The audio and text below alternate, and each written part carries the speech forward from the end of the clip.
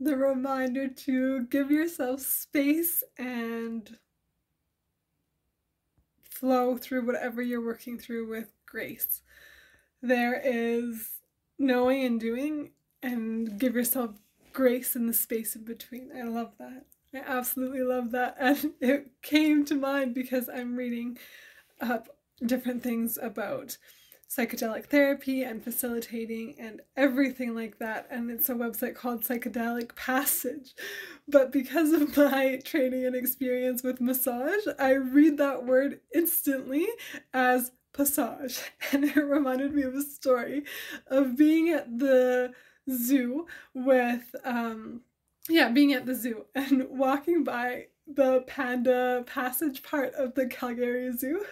And I read it. I'm like, panda passage? What does that even mean? And I just found it so entertaining and so funny. So now when I see that and I see this word here, it makes me laugh.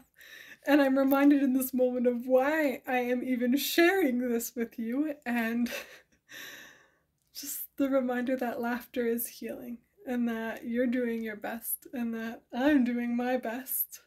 And there's so much that is conditioned within us, and there's so much that we think we know, and there's so much that we're trying hard to understand.